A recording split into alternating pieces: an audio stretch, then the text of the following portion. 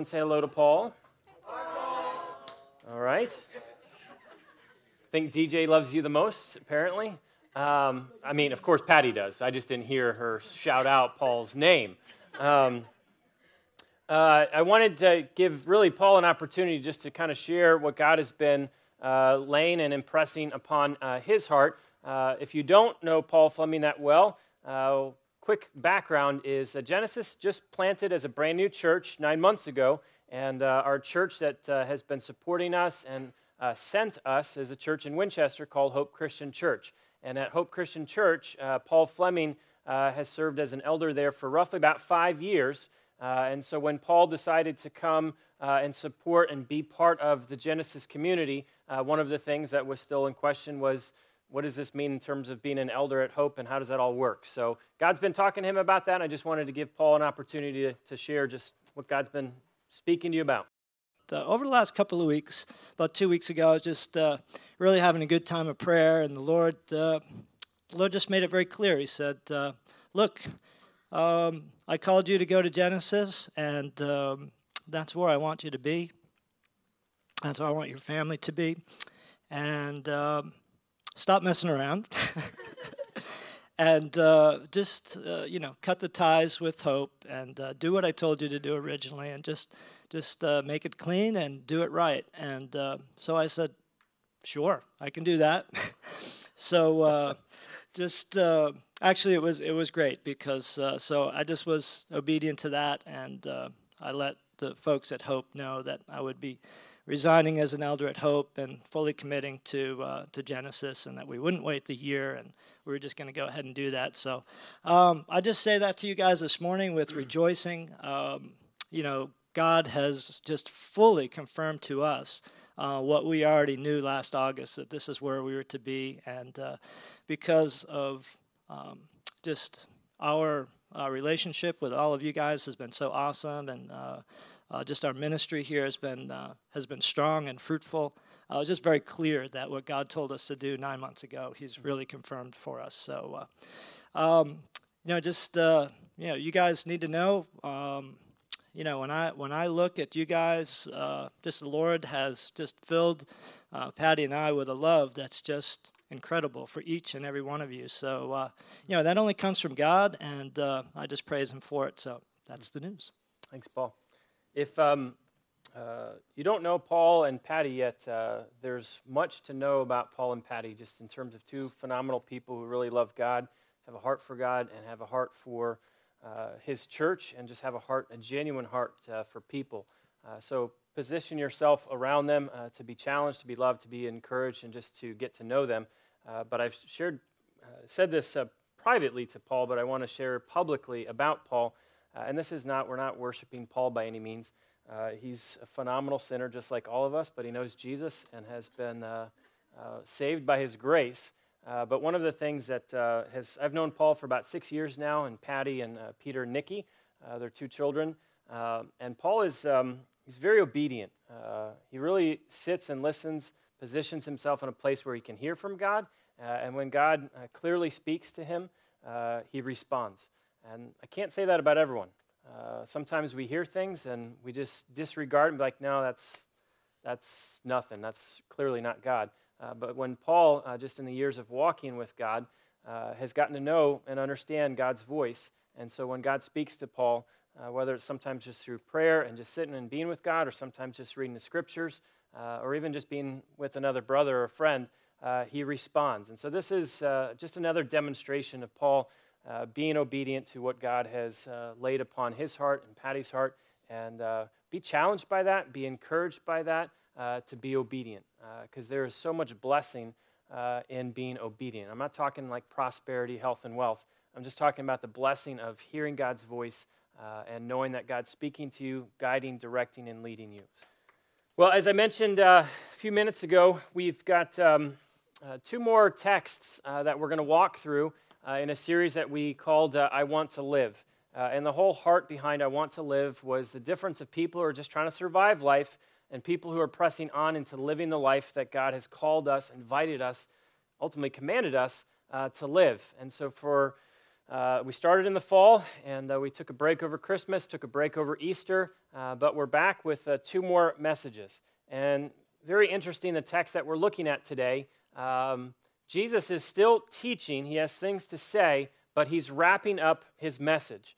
Most people would agree that this message, if you just were to read Matthew 5, 6, and 7, it would probably take you, I don't know, maybe 10 minutes at best to read. So this was not a message that Jesus preached and in 10 minutes and then just said, peace out, God bless, I hope it all goes well.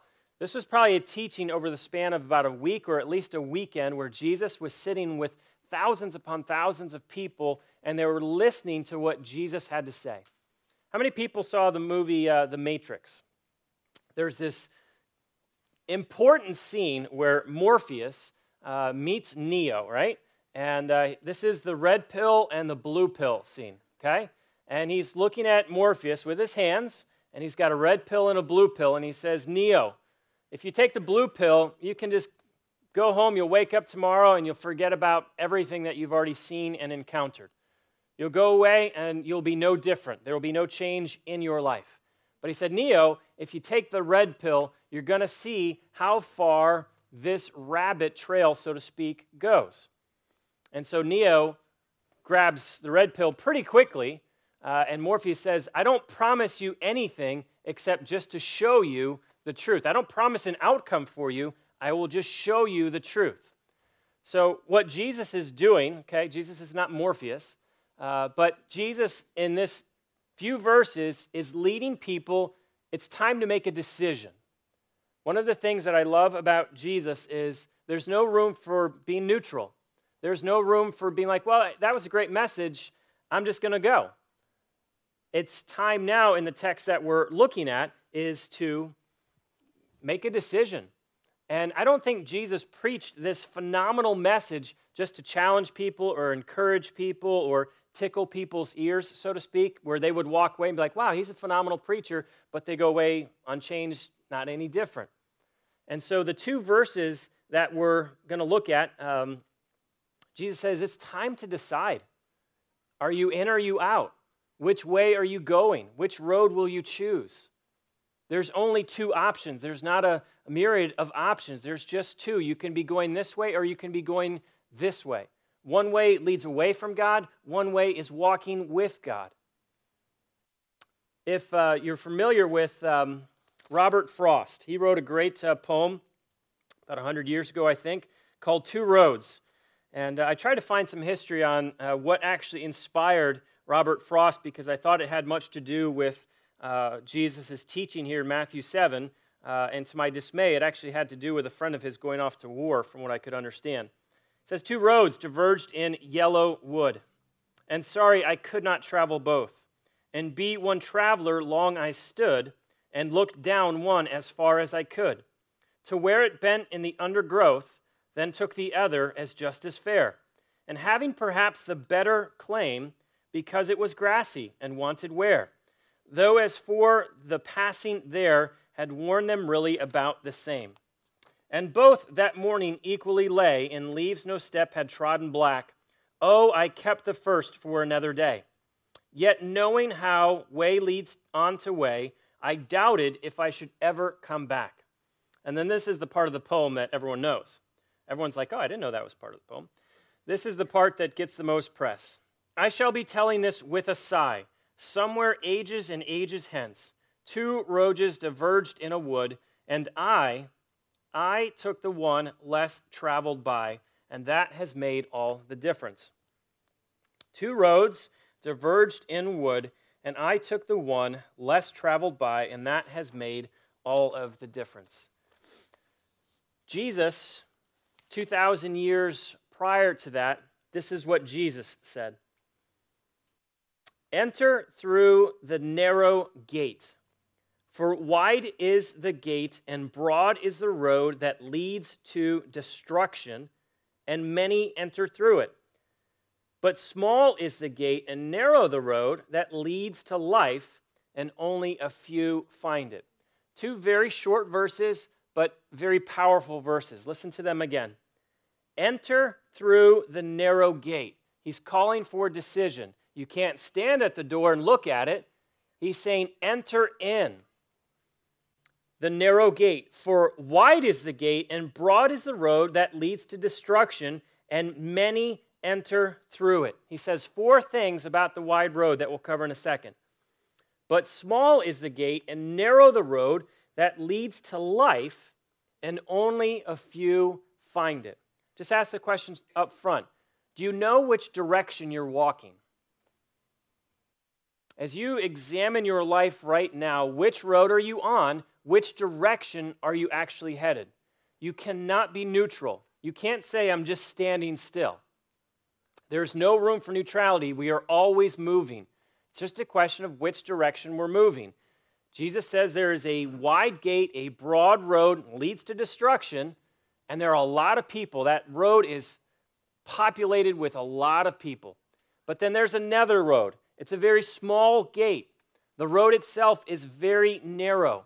Its road actually leads to life, to heaven, and there are only a few people who actually find the narrow road. 4 attributes about the wide road and then some about the narrow road. It has a very wide gate, meaning anyone and everyone is welcome. This is the heart of universalism. It doesn't really matter what you believe, because at the end of the day, all roads, all doors, all gates, they ultimately lead to the same place. So if you believe this, that's fine. It doesn't matter. That will get you where you want to go. And if you believe this, that's okay. That will get you where you want to go.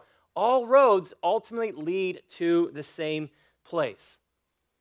What's true about universalism is all roads do lead to the exact same place if it's not the road of walking with Jesus, and it's the road of destruction. So it says it has a very wide gate. The picture that I have of a very wide gate, have you ever flown in an airplane? You can only take a few bags with you on the plane, and they have to be really, really small. You can't come on a plane with all of your luggage in tow because there's just no room for it. On the wide gate, with the wide road, so to speak, you can come in with whatever you want. You don't have to check any baggage. And what I mean by that is you don't have to change. You don't have to repent of any sin. You can just continue living life as you want to live life. There is no baggage handler at the door saying, no, you can't bring that with you. No, it's saying, no, come. Bring whatever you want. You don't have to change that habit. You don't have to change that sinful way. Just come. Bring yourself. Doesn't matter what you believe. It doesn't matter what you have. Second, it says the road itself, it's very broad and it's very spacious, meaning it's very comfortable on this road. It's very cozy. You don't have anyone on this road challenging you. You don't have anyone on this road asking you questions or calling you out saying, why are you living like that? Or what are you doing with that? Or why are you mingling with those things over there? You don't have anyone asking you any hard questions, because everyone who lives on this road, they don't care about what anyone else is doing. They only care about what they're doing. But the second what you do impacts someone else, well, then it gets messy. You can do whatever you want, but as long as it doesn't infringe upon me. So it's got a very wide gate. The road itself is very broad and very spacious. And this is when I think the most, it stops me in my tracks.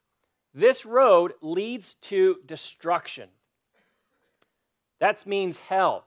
This road, if you walk this way, the wide gate, the broad, spacious road, it leads you, not to God, but away from God, to absolute, total destruction, meaning hell.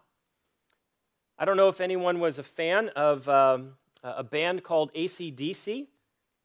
If you were, come talk to me afterwards. But they wrote a song called Highway to Hell that was largely, I think, inspired by this text. This is, just listen to the lyrics. If you're familiar with the song, you think, oh, that's, I'm on the highway to hell. And we're singing this. We karaoke this. And we're like, yes, this is a great song. This is the song Highway to Hell by a band called AC/DC. Living easy, living free.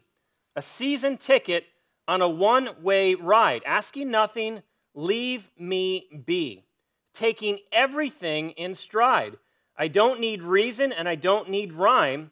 ain't nothing I would rather do going down, it's party time. My friends are going to be there too. I'm on the highway to hell. There's no stop signs, there's no speed limit. No one's going to slow me down. I'm like a wheel, I'm going to spin it, and no one's going to mess me around. Hey, Satan, paid my dues. He's saying, hey, Satan, I paid my dues. I'm playing in a rock band, and he says, hey, Mama, look at me. As if Mom would be like, yes, that's my son. I'm so proud. I'm on my way to the promised land. I'm on the highway to hell. I'm going down, all the way down. I'm on the highway to hell. That's so sad. It's just so sad. It's a wide gate. It's a very broad, spacious road, and the destination is hell. With the mentality, the attitude of it is going to be a party not only on the way there, but somehow, some way, hell, the party's going to continue. That Satan is going to be my partying buddy, my drinking buddy. Jesus says this road itself, wide gate, very broad, but its destination is hell. He goes on and says, the road, it's packed.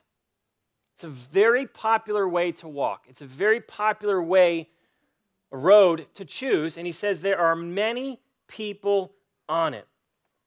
Now, at first, the wide gate, broad road seems it's so much better, superficially. No one's messing with me. No one's telling me what I have to do or what I have to believe, or I don't have to make any changes about myself. I don't have to give anything up. I don't have to do anything. I can just do whatever the heck I want to do. So why not walk it? Everyone else seems to be going that direction, so what's the big deal if I head that direction as well? Well, the big deal is that direction leads one way. And to quote AC/DC, it is a highway to hell. So why on earth, if you knew that this way that you were walking, ultimately's end game was utter destruction of you, your life, ultimately separation from God, why on earth would anyone in their right mind choose willingly to walk this road, this highway to hell? Why would anyone do this? And my simple answer was, people don't really care about the destination. They don't really care about ultimately where it goes. They just care about the ride that they're on. They just care about how it feels now. They just care about the momentary pleasures. They don't care about the end game because they're not looking towards the end game. They can only see what's in front of them, and they're just concerned with immediate, instantaneous gratification. It just feels right now. It feels good right now. I know this doesn't end well, but who cares? I'm just enjoying myself right now. The Apostle Paul wrote these words with tears in his eyes. He said this, Philippians chapter 3, join with others in following my example. So he's saying, please, the example I've set for you, walk this way. And take note of those who live according to the pattern we gave you. He goes on, for as I have often told you before and now say again, even with tears. I just picture Paul is crying as he's penning these words. Many live as enemies of the cross of Christ. Their destiny is destruction. Their God is their stomach. That means just hedonism. They can't think of anything else besides what to fill themselves with, the momentary pleasures. Their destiny is their destruction. Their God is their stomach, and their glory is in their shame. And this is why I think why so many people walk this road without a care of where this road actually will take them, is their mind is on earthly things. They just can't see anything beyond what's in front of them. And what's in front of them is, I just want to enjoy anything and everything, whatever makes me feel good, what even numbs my pain. I don't care where this goes. I just care that I'm taken care of now. That's one road. What's scary is Jesus says there's a lot of people on this road. As I was reading Philippians earlier, I was really convicted by his tears. That, am I crying for people who are on that road? When I look at people and they're walking in that direction, absolutely so far hell-bent on getting away from God, is my attitude one of, forget them? They deserve it. I know that person. Or is my attitude one of, I'm emotionally brought to the brink of tears because my heart breaks for the road that they're walking because I know where that road leads? I wonder if non-Christians, people who are walking this road, saw Christians with more tears in their eyes, if that might make a difference and an impact on their life. Not tears of pity, but tears of compassion. Tears of, I love you enough. I care about you, not only where you are now, but I care about the road you're walking because I know where it goes. That's one way. There's 4 things not to be missed about the narrow road. Go back and it says, but small is the gate and narrow the road that leads to life, and there are only a few that find it. It has a very small gate. There's only one way in.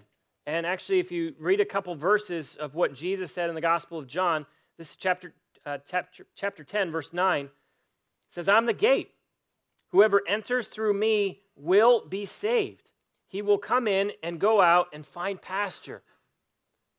I am the gate. That's what Jesus says. There's only one way. He goes on in John 14, verse 5 and 6. He's talking to Thomas, and Thomas said to him, Lord, we don't know where you're going, so how can we know the way? And Jesus looks at Thomas and says, I am the way, I am the truth, and the life. No one comes to the Father except through me. Thomas is confused of how can we know where you're going? How would we know how to get there? And Jesus says, I am the way. The only way, not like one of many options. I am the gate and I am the way. I want to be clear, Jesus was not a universalist. He was not of the mindset that any way you choose to get to God, whether you work your way to God, philosophize your way to God, whether you choose some different faith background system, Jesus made very clear, I am the gate. Anyone who comes to me will be saved. I am the way, the truth, and the life. Jesus was not a universalist. He not only came and showed the way and paved the way for us, he showed us how to actually live life on the way, on that road. Notice the gate is very narrow. Jesus, there's only one way in, and you can't bring your stuff with you. There are no bags allowed, just you. Meaning any past hang-ups and any sins, any whatever, it's just you. That's it. No bags allowed, just you. Mark chapter 8 says it most eloquently. He called the crowd to him along with his disciples and said, if anyone would come after me, deny himself, take up his cross, and follow me. For whoever wants to save his life will lose it, but whoever loses his life for me and for the gospel will save it. And then I think this is one of Jesus' most profound questions. What good is it for a man to gain the whole world but yet forfeit his soul? What good is it to walk that wide gate, broad road, leads to destruction, there where everyone else is at? What good is it to walk that road if it ultimately leads, you've lost your soul? Even if you could gain the whole world, but you can't, but even if you could, is it really worth your soul? It has a very small gate and you can't bring anything with you. Just you. And it says the road is very, very narrow. I picture on the broad road that there's like exit ramps all over the place. You ever been driving on a long stretch of highway and there's these billboards enticing you, get off at this exit and then get off at this exit. We've got this over here and we've got this over here. That's what the broad road looks like in my mind. It's a road filled with lots of exit ramps and on-ramps, people coming in and going off, and I'm going to go over here for a little bit. I'm going to go over here for a little bit. On the narrow road, there's no exit ramps. You know why there's no exit ramps? Because the narrow road's not about you. It's about Jesus. Small gate, very narrow road, And number 3 is the destination is heaven. The destination is life. I remember a seminary professor once challenged me and said, Michael, if you aren't thinking about heaven at least once a day, you're not thinking about much. And I was like, oh. Because I couldn't remember the last time I had a conscious, aware thought of thinking about what heaven was going to be like, dwelling with God in heaven. Why? Because I'm so stuck here. But yet, God is preparing this amazing place for us, for you, for I in heaven. When's the last time you thought about heaven? Like, just got stuck in that moment, daydreaming, thinking about, my goodness, what is it going to be like to be in heaven? What is it going to be like to be with God? Interesting enough, Jesus doesn't really talk much about heaven in terms of details. He doesn't talk much about what it's going to be like. He talks about what hell's going to be like. Gives horrific descriptions, actually, of what hell are going to be like. The best description of what heaven is going to be like is found in the second to last chapter in the Bible, in the book of Revelation. Revelation 21, verse 3 and 4 says this. And I heard a loud voice from the throne saying, now the dwelling of God is with men, and he will live with them. They will be his people, and God himself will be with them and be their God. He will wipe away every tear from their eyes. There will be no more death, or mourning, or crying, or pain, for the old order of things has passed away. That is the best description of what heaven is going to be like. We're going to be with God, and it's going to be nothing like it is now. No pain, no tears, no death, no sin.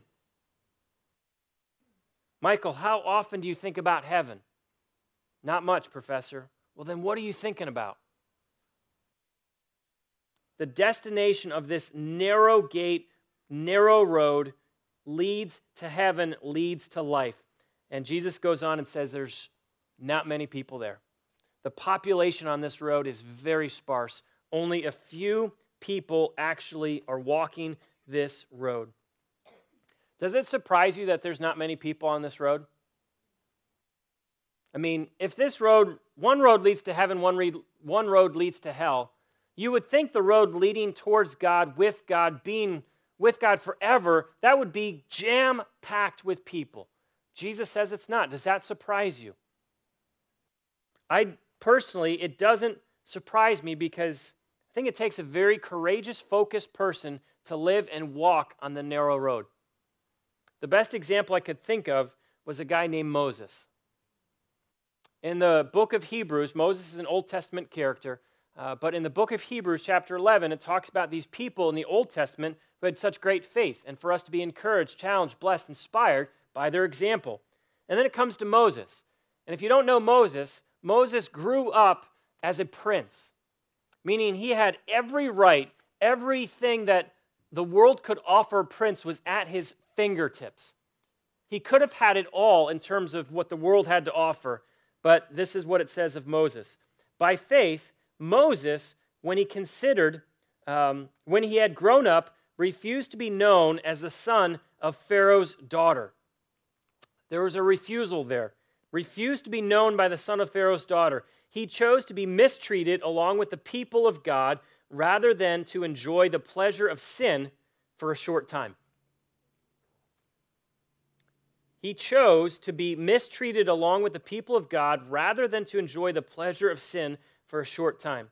He regarded disgrace for the sake of Christ as greater value than the treasures of Egypt. Why? Because he was looking ahead to his reward. I love this picture. Moses said, yeah, I could be a prince. I could have all the pleasures of this world and that sin would bring. Albeit so fleeting, I could have those things.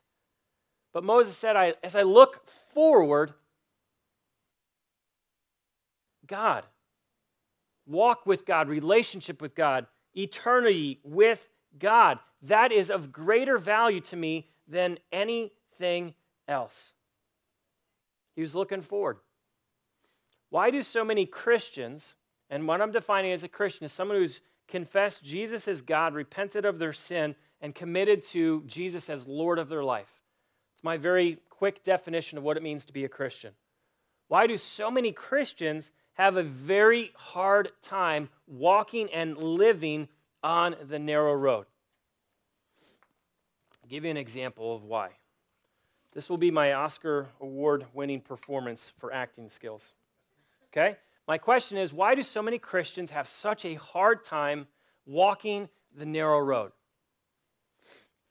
Okay, so if my narrow road is the cross, that's where I'm going, that's where I'm headed, taking a few steps and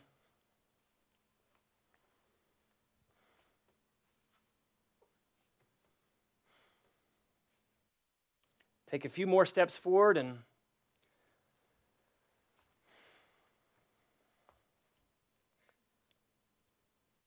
I'm just looking everywhere but forward.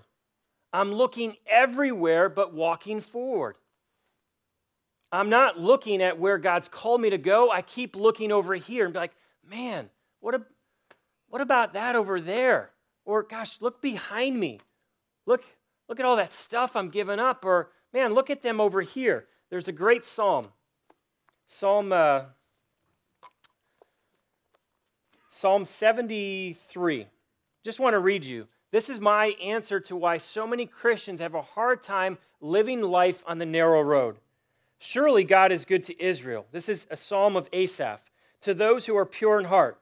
But as for me, my feet had almost slipped. I had nearly lost my foothold.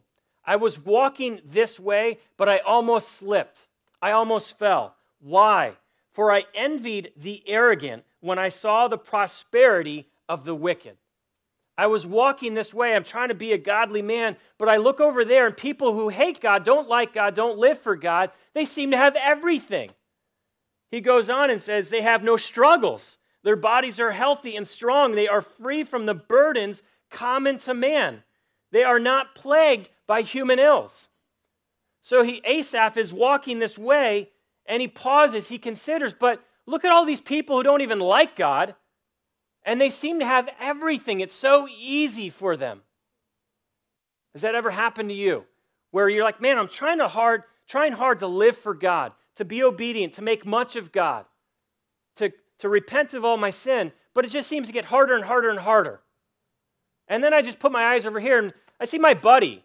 He's got the nicest stuff, the greatest toys, no issues, no problems that at least I can see in his life. He seems to have everything. I'm like beating my body, repenting of all these things, and I got nothing. I'm struggling. That's my life. This was Asaph's conclusion. When I tried to understand all of this, it was oppressive to me until something happened. Till I entered the sanctuary of God, then I understood their final destiny. There is one road that leads to destruction, and there are many people who are on it. There is one road, it's very small, very narrow, but that road leads to eternal life, leads to heaven. So Asaph's conclusion is, if I would just look at them and know where they are absolutely headed, I don't want to go to their final destination, which is destruction. And so he says this in conclusion of his psalm, "Yet I am always with you. You hold me by my right hand. You guide me with your counsel, and afterwards you will take me into glory." It's a great question. Whom have I in heaven but you? And earth has nothing I desire besides you. My flesh and my heart may fail, but God is the strength of my heart and my portion forever. Too many Christians who are trying to walk the narrow road going this way keep looking over here. And they keep looking over here. What about them? They have everything. They have so much. It matters where the destination in that road takes you. That was Asaph's conclusion. My good friend Mike Shaw has been helping me get back into working out.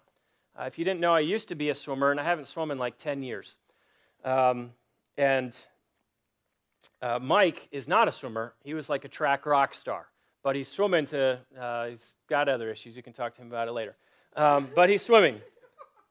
And So working out with Mike in the pool, I noticed one of the things that Mike was doing was he was dropping his head when he was swimming.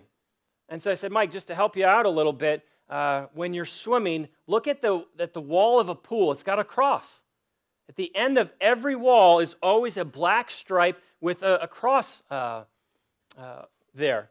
And I said, I was taught early on when I was like 6, 7 years old, keep your head up looking towards the cross. This is not like some spiritual thing. This was keep your eyes focused, fixed, looking at the cross. Where your head goes, so your body goes. As soon as you drop your head, what happens in swimming is your muscles in your neck get so tired, lactic acid flowing, that you start dropping your head. You drop your head, your body follows. It's very difficult to swim underwater. You ever seen a guy like Michael Phelps? His head is so on top of the water, and his body just skims on top. Do you know why? Because his eyes are looking forward towards that little cross. Point being, where are your eyes looking? If they're looking over there and over there, what about them? What about them? They have it all. They have this. They have that. I got nothing. Where are your eyes looking?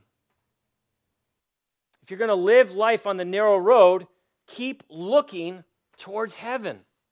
Keep looking towards the eternal things that God has for us. Here's a prop for you. I'm going to pass this around. I want everyone to at least grab it once. This is your narrow road. This is the best illustration I could give you of Matthew 7, 13, and 14. This is actually a perfect example of what the narrow road and the broad road looks like. If you enter here, it's amazing. It's big, it's spacious, it's comfortable. So many people are going in this direction. But what they don't know is they continue to travel down this road. It gets smaller and tighter, ultimately to the point where it just stops. There is no life there. It ends, it suffocates you, it chokes you out. There's nowhere to go.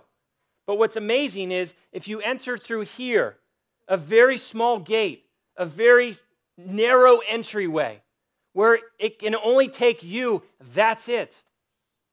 As you walk this road, this life with God, it gets so much more spacious. As you continue on and on down this road, if I live here, yes, in the moment, it looks great. There's a party going on in here. But as you walk down further, it chokes the very living life out of you. Not so when I enter here. I continue walking towards the spacious life that God has for me. I literally just want you to pass it around. And as you put it in your hands, look at both sides. Where am I walking? Where am I living? Which side of this little equation am I on? Am I on the narrow road that's leading towards life, or am I on the very open, wide, broad-gated, huge road? I can see a lot of people, but it's actually leading towards my destruction. Which road are you walking on? Jesus only gives two options. The two options are very simple. A narrow road and a broad road. A narrow gate and a wide gate. One leads to destruction, one leads to life. One road, there's a lot of people, and one road, there's a few. Which one are you on? I'm going to go through Jesus' next section here in Scripture because to those who would walk on this very narrow road, he gives them a warning. And the warning is a pretty stern warning of watch out. If you commit yourself to walk this road, there will be people who will want to take you down, tear you apart, and destroy you. This is what he says. Matthew 7, verse 15. Watch out for the false prophets. They come to you in sheep's clothing, but inwardly they are ferocious wolves. One of the hardest things for me that I've learned, observed, and seen in the church is that there are people in the church dressed like sheep, but they are bent on tearing people apart, taking people away from God. Here's a picture of a wolf. We see a picture of a wolf like this, and it's like, wow, they're kind of cute. It's like a big dog. Kind of, I'd like to have a few of those, and I don't know. They're good screensavers. Certainly they'd make good pets. They look good. But my next picture of a wolf, this is what a wolf really looks like.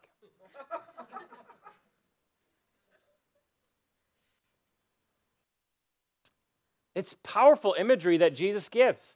There are sheep. Sheep are pretty helpless. They need someone to care for them, someone to lead them, someone to guide them, someone to feed them. They need everything, someone to protect them. That's why they have a shepherd. But a wolf, of all of the imagery that Jesus could give, he gives the image of a wolf, someone who is bent on killing and destroying sheep. People who look like sheep, Jesus says, there will be people amongst you who will look like sheep, but they have one thing in mind, and that's just to destroy the sheep for their own gain. Practically speaking, who's a wolf? Who is ultimately a wolf? What does that really look like? What I have is leaders in the church who look really good on the outside, but beneath the surface, they are bent on using people for their own benefit. They use or manipulate or take advantage of people for their own purpose, for their own gain. They don't care about you. They care only about themselves. Leaders who only care about themselves. This is actually from the book of Jude. I want to give you a good picture of what wolves look like. These men are grumblers and fault finders. They follow their own evil desires. They boast about themselves and flatter others for their own advantage. Did you get a good picture? This is what some leaders in the church look like. They're grumblers, fault finders. They boast about themselves. Look at me. Flatter others, but only in such a way that they would gain a better standing or reputation. Genesis is brand new. Okay? We are a brand new church for the past 9 months or so. This is something that our church needs to be on guard against like crazy. A lot of sheep, but one of the things we need to be on guard against of people who want to walk and live life on the narrow road is being on guard against people who would seek to take us off the narrow road, ultimately destroy us. Paul was talking earlier about elders, and we've got a process right now set up for men who are being called towards eldership, or at least examining their call. We've got the same thing in place for men and women who are examining a call towards deaconship. Some people have asked, why is this process so long? It's about a year, and for some it's going to be longer. Why is this process so long? Yeah, there's some training going on. Yeah, there's some equipping going on. Yeah, there's some studying going on. But you want to know what's going on? A lot of observation.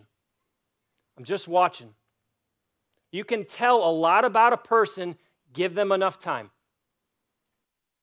At the heart of this elder deacon this year is a lot of observation. Go back to Jude 16. Men are grumblers, fault finders. They boast about themselves, flatter others for their own advantage. Who will be leaders in this church?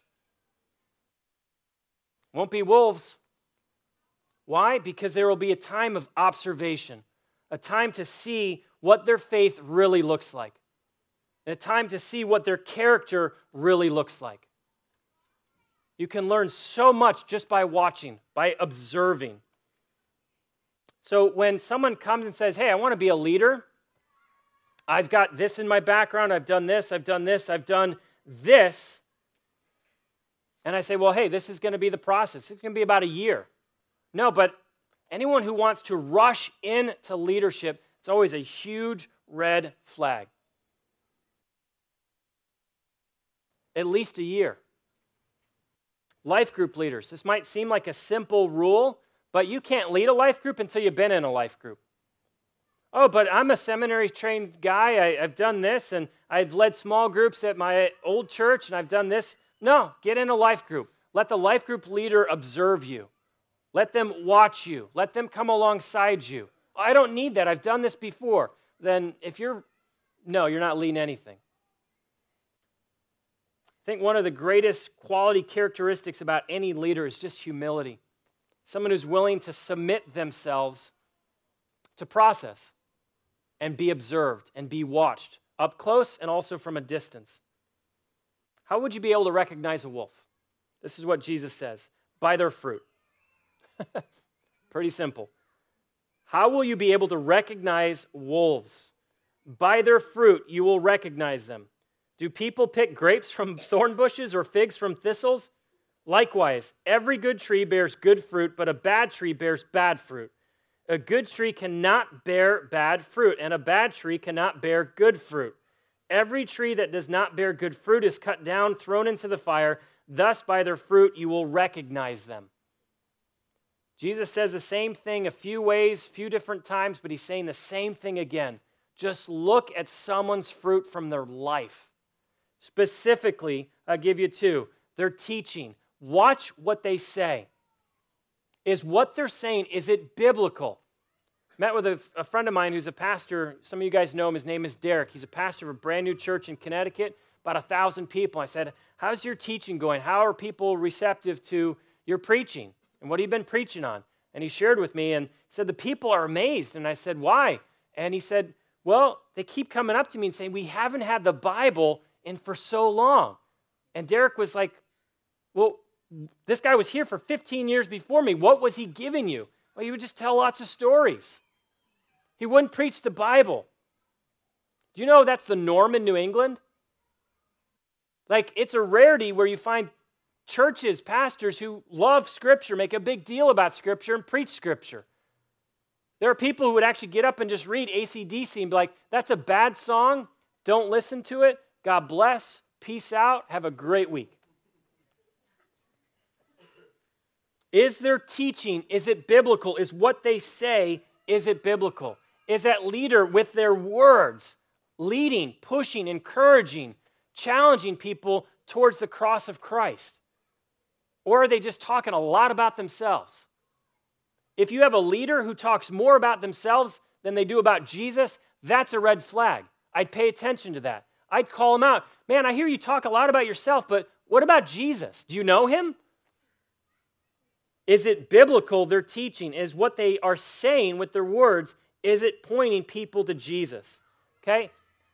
People can fake you out with their words. They can share some Bible verses with you. They can say some things and be like, oh, they must know what they're talking about. So the second test, the fruit, watch how they live. Watch how they live. Examine, observe their life. It's a famous saying of, practice what you preach. I think it's backwards. You should be preaching what you're practicing. Because it's very easy to preach something, but then I don't practice that. Is what is being preached from me, from any other leader in this church? Is it flowing from what they practice in everyday life? That's why they're preaching it. Observe, watch. Do they love Jesus? Are they cultivating a relationship with God? I'm amazed that not many people ask me how my relationship with God is. I think there's a lot of people who assume I walk with God. I think there's a lot of people who assume I'm spending time in Scripture, I'm spending time on my knees in prayer. There's some who ask me, how's your relationship with God, Michael? You hear me talk about God. You hear me point you to Jesus. Don't ever assume that I'm walking with Jesus. I give you permission and freedom to ask me or any other leader in this church, ask, how is your relationship with Jesus? Tell me about it. Not as a quiz to trip them up, but because you care. Not, can you cite this verse? And what kind of leader are you? How are you cultivating your relationship with Jesus? You have permission and freedom to ask me at any moment, at any time. The fear is, if you ask me, what am I going to do? I'm going to ask you the same question. Shocking. And what we don't want is you don't want someone else asking you how you are cultivating your relationship with God, so you don't ask. This is all under the banner of how do you know someone is a wolf? Examine, look at their fruit, pay attention to their teaching, and then pay attention to their life. Am I cultivating a relationship with Jesus? Ask me about my marriage. Am I really loving my wife? Am I really investing in her? When you hear me talk about Kyla, I don't think anyone could ever peg me in this, and I'm not trying to be prideful. I've never slammed her. I've never made her to be the brunt of any joke. It frustrates me when I hear men slam their wives, make fun of them publicly, put them under the table, under the banner of, I'm just kidding, I'm trying to be funny. Yeah, but your wife is down on the ground crying. Did you notice? Why? Because you publicly slammed her. Do you hear me doing that? If you do, you better call me out. Any other leader in this church, how do they talk about their spouse? Howard Hendricks is an old seminary professor from Dallas. And I remember hearing him say this, and he said, it is my goal in the first 60 seconds of meeting anyone to say something about my wife. Because I want them to know that I have a wife and that I love her a lot. So if you're married, how many minutes go by before you mention that you actually have a wife? How about your kids? If you're a dad or if you're a mom, are kids like, oh, they're such a nuisance. Can't stand them. Or are your kids like, oh, they're such a joy that I get to invest in these little humans who look like me.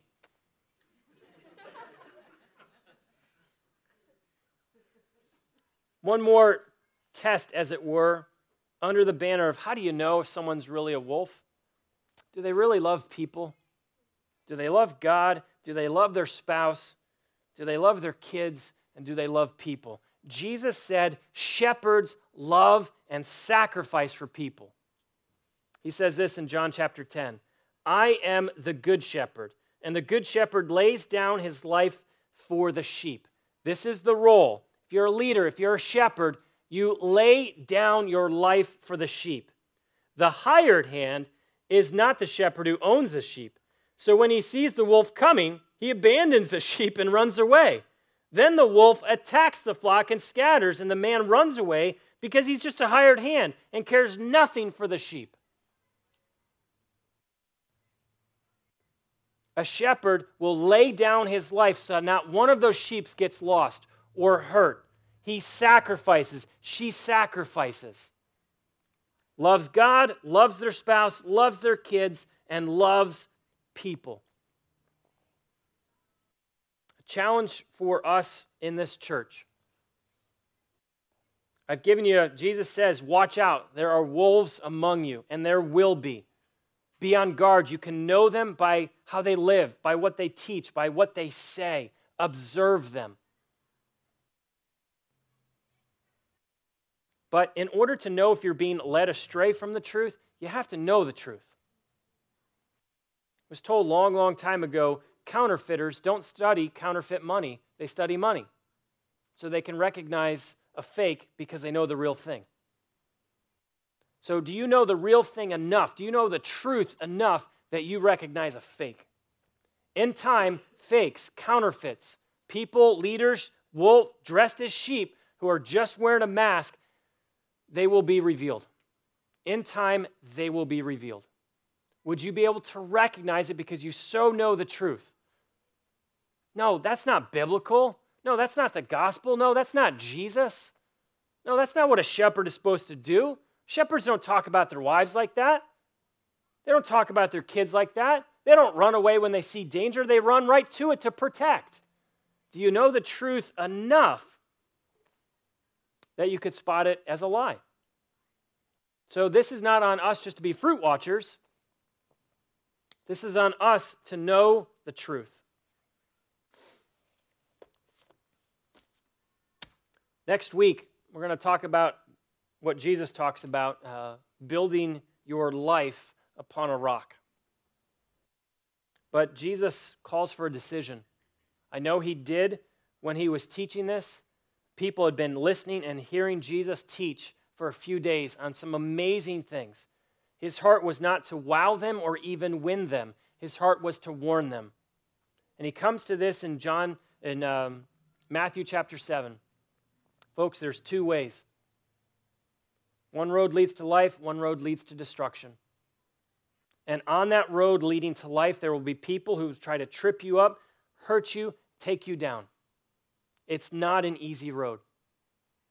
So the question I leave with us as we would just continue in worship and respond in communion is, do you know which road you are walking on? And before you quickly say, I'm on the narrow road, are your eyes on the destination of the narrow road, or are your eyes just looking everywhere but forward? If you realize today that you are really living on the wide gate, wide road, lots of people, and you just realize, and this road's not only it's not going well, but it's leading me to a place I don't want to go, stop movement today. Turn and start walking with Jesus. Jesus made it clear, I am the gate. If you come through me, salvation, heaven, eternal life, God, relationship, forgiveness of sins, everything. That's why we celebrate communion every single week, is to remind ourselves that life, eternal, forgiveness of sins, peace with God is not through us being some spiritual people. It's through us knowing Jesus and walking with him. If you don't know who Jesus is, you've not made that decision, literally bow your head and just say, Jesus, I've lived my life walking away from you in rebellion against you, but today I declare I'm walking with you. I confess you as God, as my Savior, as my Lord. I will live life on the narrow road, knowing that that road takes me to eternal life with you. And if you're living on that narrow road, but you're the guy or the woman who's just looking every other way, ask God, give me grace and courage to stay focused, not on earthly things, but on eternal things. That I would stop looking around at what everyone else has and I don't. Stop pulling an Asaph where he almost slipped up because he was just looking at everyone else's prosperity. And say, Jesus, my eyes are fixed, focused, fast on you. Jesus, thank you that you were not only a teacher who just so boldly proclaimed the way of God, but I give thanks, Jesus, that you actually called people to a decision, to make a choice. Jesus, I give thanks that there is no room for neutrality, for indifference. Jesus, if there is anyone here this morning that has not made a decision to live life with you, walking that narrow road, I pray that their prayer would be confessing you, Jesus, as God, as Savior. If you haven't prayed that, pray and ask Jesus to be your Savior, confessing that you need him. And Jesus, there's people here, and I'm guessing there's many, who made a decision weeks, months, years ago to live life on the narrow road, but continue to look every which way but forward. I pray that today would be such a refocusing of our eyes. Their eyes would be fixed on eternity and eternal things, knowing that there is absolutely no one or nothing that is more desirable than life with you, Jesus.